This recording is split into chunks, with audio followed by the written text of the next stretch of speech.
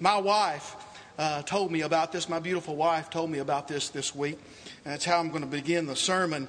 At 211 degrees, water is hot.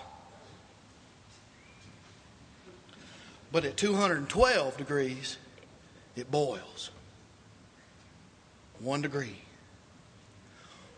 Water boiling makes steam, doesn't it? Steam can power a locomotive. 1 degree is all it takes to go from hot to powerful. You know, when this country was founded, only one vote kept us from speaking German as our native language. One vote. They wanted to get so far away from England, they were willing to speak German instead. For the last 25 years, the average margin of victory on all the major golf tournaments was less than 3 strokes. 3 strokes, and you won the tournament. The difference between an Olympic gold medal this past Olympics and the 800-meter race, the difference between a gold medal and no medal at all was 0.82 seconds. Less than 1 second to go from gold to home.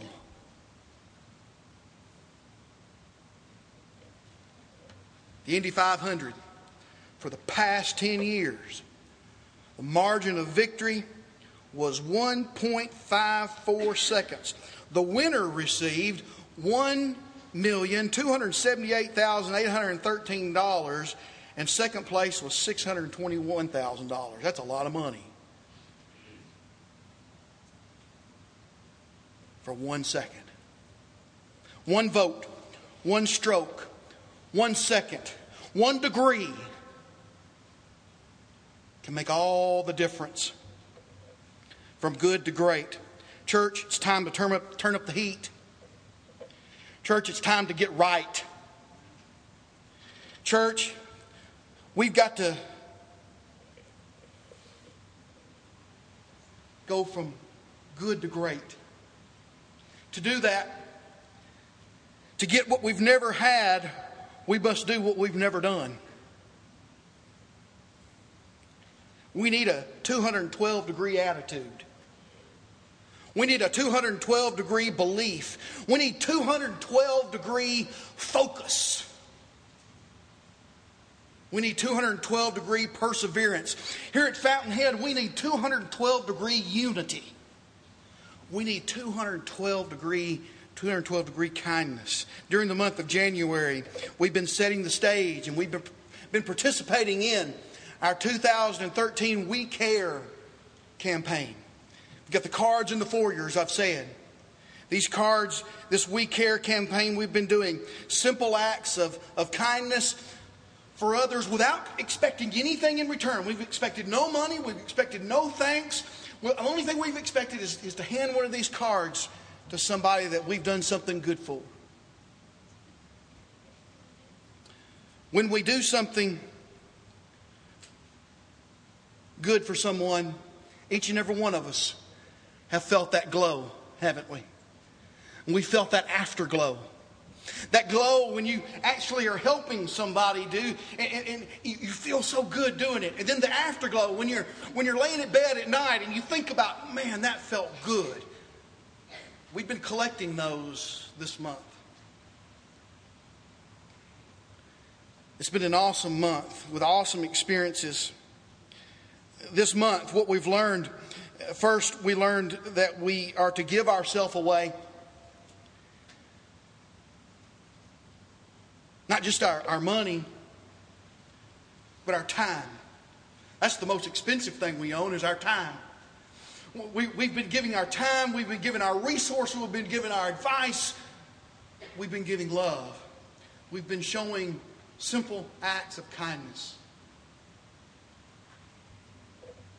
We've given ourselves away, and we've answered the question, why a campaign?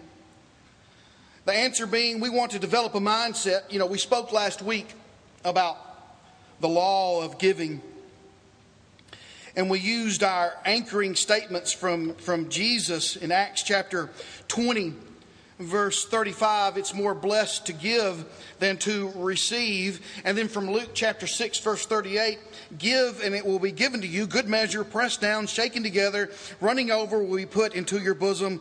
For with the same measure you use, it will be measured back to you. And you remember I made a mess up here with the grain, didn't I? In the cup, and I spilled grain all over the floor. But I was pressing that down, wasn't it? And I was shaking it together. And then we ran it over. And with what basket you use, with what cup you use, God is going to use that basket. God's going to use that cup. God's going to use that container, isn't He? How you give your money, how you give your time, how you give your influence, your kindness, it will be measured back to you, and God is going to use your basket. Today's message is very simple as well. Doing simple acts of kindness leaves a mark. Leaves an indelible mark that can't be erased. It makes an impact. And I want you to understand the 212-degree impact of kindness today. The 212-degree impact of kindness. We'll use two main Bible examples, one from the Old Testament, one from the New Testament. I hope you get your Bibles out. This is not going to be on the screen. And if you would, go ahead and turn in your Bibles to Nehemiah. And these are going to show us how kindness will impact our lives. Kindness will impact the lives of those around us. And if we practice kindness in 2013, we'll be better off. Again, turn your book to Nehemiah. As you do, you're turning there to chapter 4. Let me fill you in about what's going on in the books of 1st and 2nd Samuel, 1st and 2nd Kings, 1st and 2nd Chronicles. We see the rise and fall of God's people. When the nation of Israel split into the nations of Israel and Judah, the children of God still disobeyed. They continued to disobey, and through many major and minor prophets, they were told why God was going to send them into captivity. He was going to destroy the city and its walls. And he told them through the prophets why His own chosen people were going to be conquered. In the books of Ezra and Nehemiah, we see this conquered people coming back home. They've been allowed by God to come back home. When Nehemiah went to Jerusalem in 444 BC, when he went to Jerusalem, Ezra had already been there for 14 years. But Ezra was a priest. And Nehemiah, he came with the authority of a civil governor. He wasn't just a priest, he was a governor of the land. He came with the authority of the king of Persia to rebuild the walls of Jerusalem. The Jews had been home for nearly 100 years at this time when Nehemiah gets there. They'd already been home 100 years, and they've been trying to rebuild their city. They've been trying to rebuild their walls. And every time they try to do that, the surrounding stronger peoples thwart their actions. They get scared. And they can't rebuild the walls. They're intimidated by their more powerful neighbors. But Nehemiah, he was the cupbearer of Artaxerxes the first. He was the cupbearer of Artaxerxes. He was a very powerful individual, a powerful Jew in his kingdom. And now Artaxerxes the first was the son of Xerxes. Okay, and it's interesting that Queen Esther, the Jewess, she was Artaxerxes the first stepmother. So Artaxerxes thought very favorably of the Jews.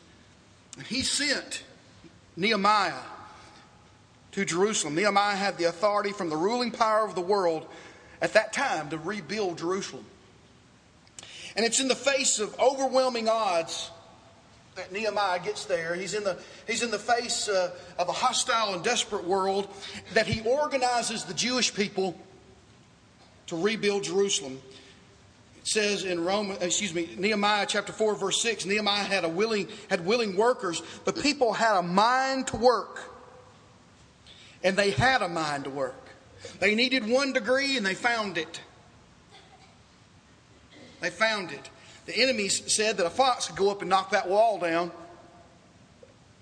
But they didn't know that the Israelites had found their 1 degree. Follow with me, starting with chapter 4, verse 7. Now it happened when Sanballat, Tobiah, the Arabs, Ammonites, the Ashdodites heard that the walls of Jerusalem were being restored and the gaps were beginning to be closed, that they became very angry. And all of them conspired together to come and attack Jerusalem and create confusion. Nevertheless, we made our prayer to God, and because of them, we set a watch against them day and night.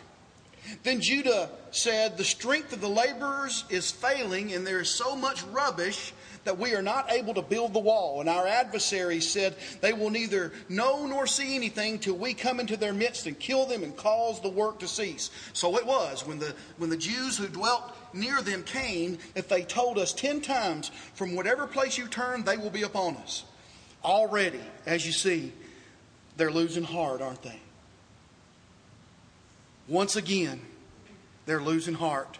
But notice, therefore I, Nehemiah speaking, therefore I positioned men behind the lower parts of the wall at the openings, and I set the people according to their families with their swords, their spears, and their bows.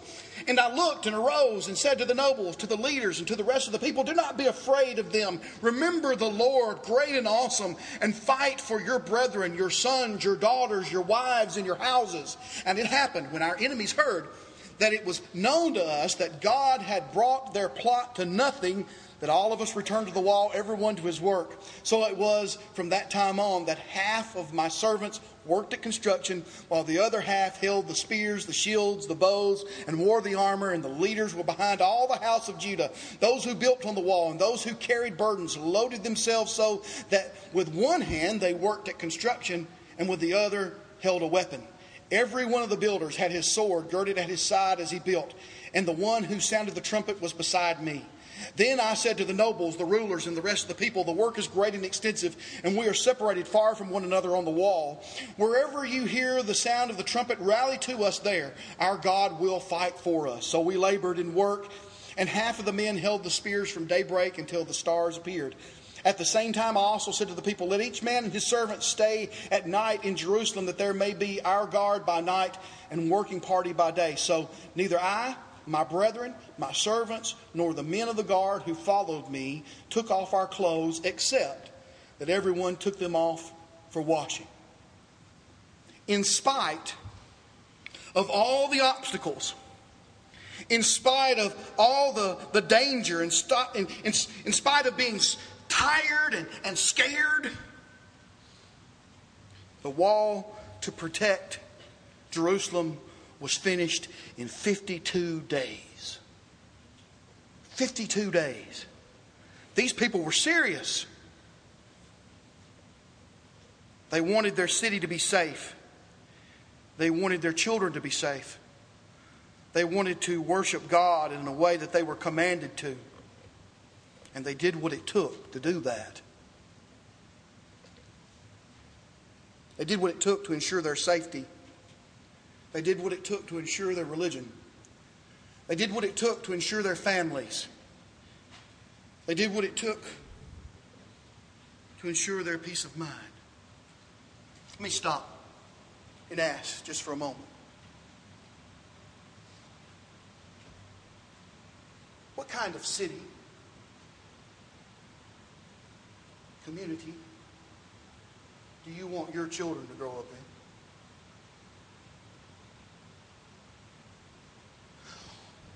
What kind of community do you want to grow up in? Do you want to live in? Do you want to work in? Do you want to lay your head down at night in?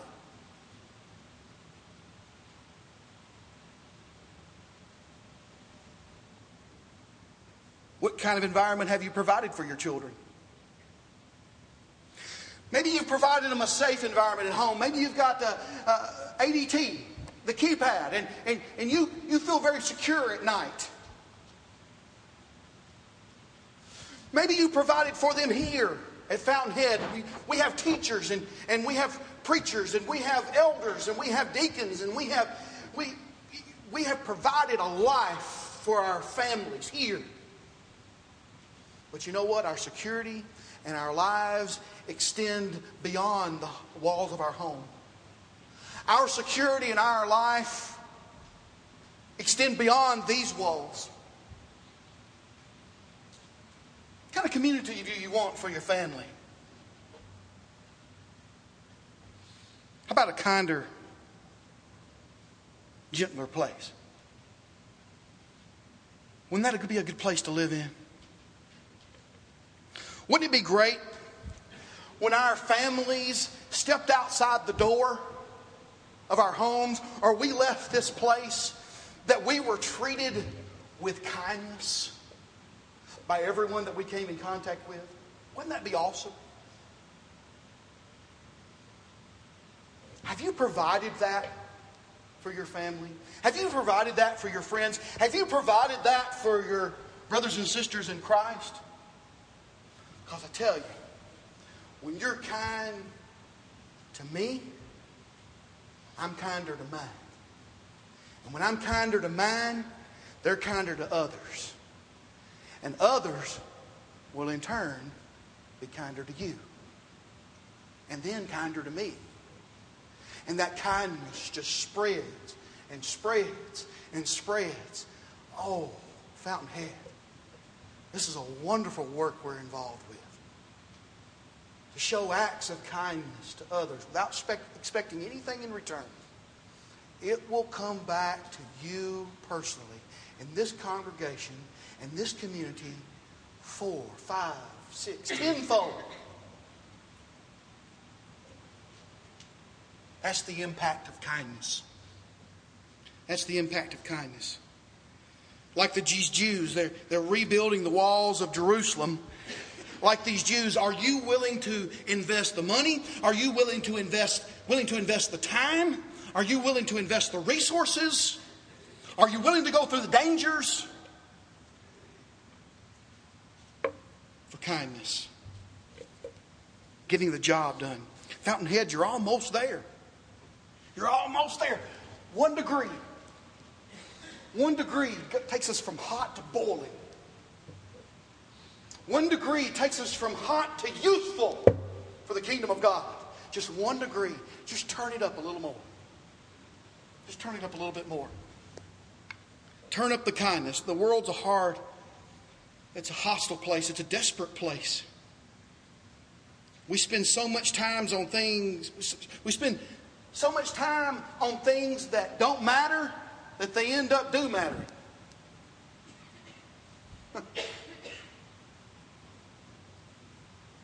Bad little things add up. But so do good little things. And if we go from hot to workable and usable, this congregation, our God, will be proclaimed throughout the world. Our kindness must be a lifestyle this year for it to have any impact on our community. It must be a lifestyle. Think about what would happen in our community if we had 212-degree kindness. Think about what would happen in our community, in our families, in our congregation, if we just turned it up a little bit more. The Jews had faith and works. And notice the wall was built by their faith and their works. Notice our New Testament example. In Acts chapter 2, Peter just preached the first gospel sermon. The church that Jesus built was realized. There were so many from out of town. Because of the Passover and because of the Pentecost 50 days later, there were so many from out of town that heard Peter's first gospel sermon that when they became Christians, they stayed over. Notice in Acts chapter 2, verse 44. Now all who believed were together and had all things in common, and sold their possessions and goods, and divided them among all as any had need. So continuing daily with one accord in the temple and breaking bread from house to house, they ate their food with gladness and simplicity of heart, praising God and having favor with all the people. And the Lord added to the church daily those who were being saved. Notice how their kindness permeated their community. Notice what it says. Praising God and having favor with all the people. It permeated out into the society, and they had favor with all the people. Now notice chapter 4, verse 4. However, many of those who heard the word believed, and the number of the men came to be about 5,000.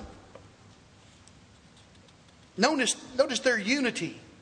Their 212-degree desire to do what God commanded them to do resulted in God adding more to the church.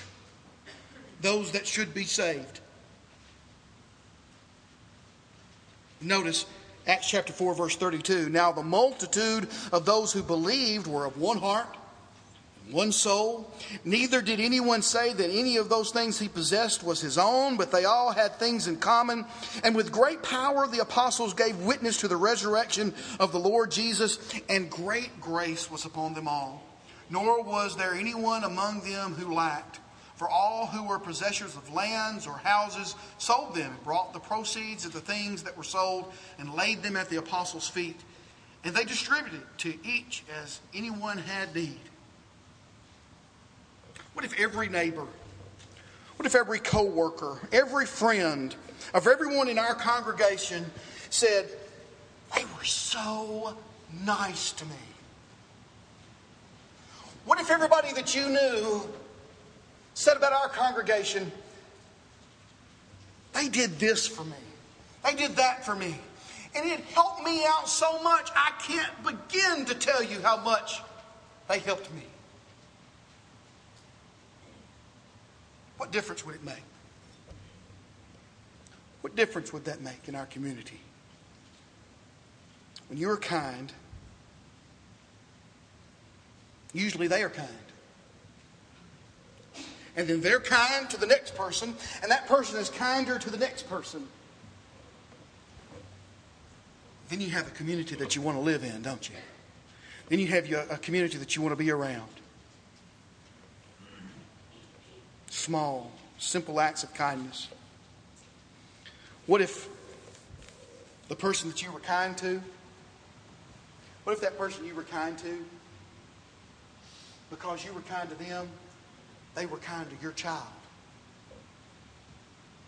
What if because you were kind to someone, they were kind to someone, and that person was kind to your grandchild? Or your friend, or your wife, or your mom, or your dad?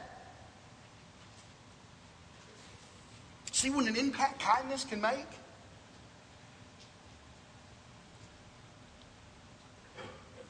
What would our reputation be if we were known as a kind congregation? Let me show you. Don't let this campaign end the end of this month. This is going to go on for all 2013. Make it your lifestyle. How can this church have a greater impact on the lives of people? How can you have a greater impact on our community? 212-degree kindness. 212-degree kindness. Dwight Fuqua said that kindness is love with feet on it. I like that. Kindness is love with feet on it. It's where faith meets works. And we do something.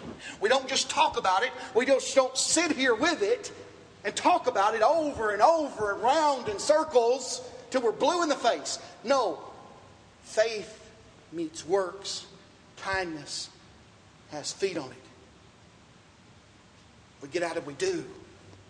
We get out and we do. 212-degree kindness. Stop tuning up. We've got to stop tuning up and getting ready to serve. There is wisdom in preparation. I will agree with you. There is wisdom in preparation. Have you ever heard somebody tuning up to sing? You ever heard somebody tuning up to sing? They go, me, me, me, me, me, me, me. It's all about me, isn't it? I think that's what we do when all we do is prepare and prepare and prepare. And we don't ever do. It's all about me. It's those people who the Bible says, Paul wrote about them, they're always learning and never able to come to a knowledge of the truth. Truth is, we got to put feet on this kindness, don't we? We got to turn it up 212 degrees. 212 degrees. To get what we've never had, we've got to go where we've never been. And most of us, including me, have never lived a life of kindness, seeing, feeling, really understanding what kindness can do in our own personal lives, the lives of our families, the lives of our community, the lives of our church. Life of our church. The impact. Christians' kindness ought to go out of the way, even when it doesn't seem to make sense. Why? Because kindness to us really does make sense. God's kindness doesn't, especially. Because we don't deserve God's kindness. The kindness that we have learned through the Lord is different from the kindness of the world. He shows us mercy. Mercy is undeserved kindness. Mercy. God shows us mercy. Jesus said in Luke chapter 6, verse 36, therefore you be merciful just as God is merciful. And Jesus went about doing good, Acts chapter 10, verse 38. So should we. Jesus said it's more blessed to give than to receive, as we've said, Acts chapter 20, verse 35. Do you believe it? Do you believe our Lord's statement? Then let's stop focusing on me. Let's put Jesus first, others second, yourself last. Joy. Jesus first, others second, yourself last. It's been a joy to get the focus off ourselves this month and focus on others, hasn't it? It has been a joy to think of others before ourselves. You're sitting on 211 degrees. If your attitude is, I'll serve them when they get here. You are at 211 degrees if you're stuck on this pew. You are at 211 degrees if you're always learning, as I've said, and never able to come to a knowledge of the truth. This month, so many of you have turned it up. You've been boiling. You are at 212 degrees. The focus is off you and it's on others. Keep it up. Keep it up. You're collecting glows and afterglows, as I've said. But we're not kind just to collect glows and afterglows, are we? We're not to be kind because we benefit or our community benefits. Those are benefits, yes, but that's not the reason that we're kind or we should be kind. We do simple acts of kindness because we are servants of God. And we want to be like God. We want our kindness to be the kindness of God. We have seen the impact that simple acts of kindness have in people's lives. The difference that it makes in our own lives. So turn it up. Turn it up. Make it your 212 degree lifestyle. Back to Nehemiah. Nehemiah chapter 9. The walls have been built.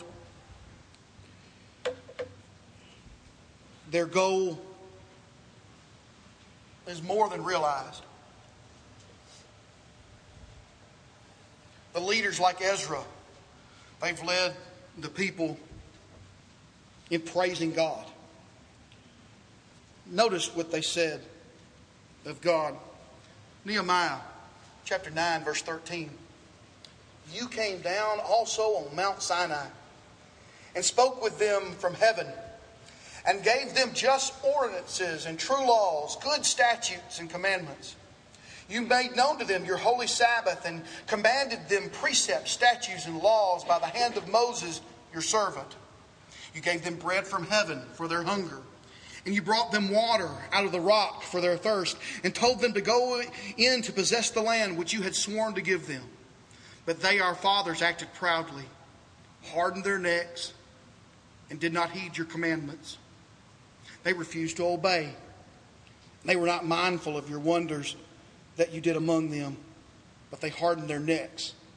And in their rebellion, they appointed a leader to return to their bondage. But you are God, ready to pardon, gracious and merciful, slow to anger, abundant in kindness. And you did not forsake them.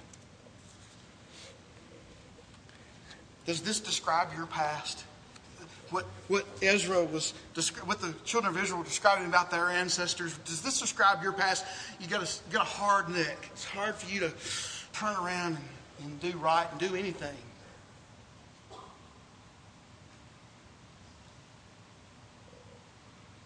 That's bad news if it does. But the passage here describes God, and that's good news too. That's good news for us. How do you feel when others are unkind to you? How do you feel when you're kind to someone and they're still unkind to you? Doesn't feel so good, does it? How do you think God feels when you reject His kindness? Do not refuse the kindness of the Lord. That leaves you lukewarm. We want our kindness to be like the Lord's. So understand, God is abundant in kindness. We should be too. God is gracious. God is slow to anger. We should be too. God is gracious and merciful. We should be too. God is ready to pardon. Are you ready to obey? Obey at 212 degrees this morning. Obey God with all your heart, with all your soul, with all your mind, with all your strength. And leave this place loving your neighbor as yourself. If you're ready to obey the gospel and you know what I mean, if you're ready to put Christ on in baptism, you've been studying, I want you to come forward when we sing. If what I read here in Nehemiah 9 describes your life, and you want to change, and you want your kindness to be like God's kindness, and you need help with that, come forward right now. Let's together.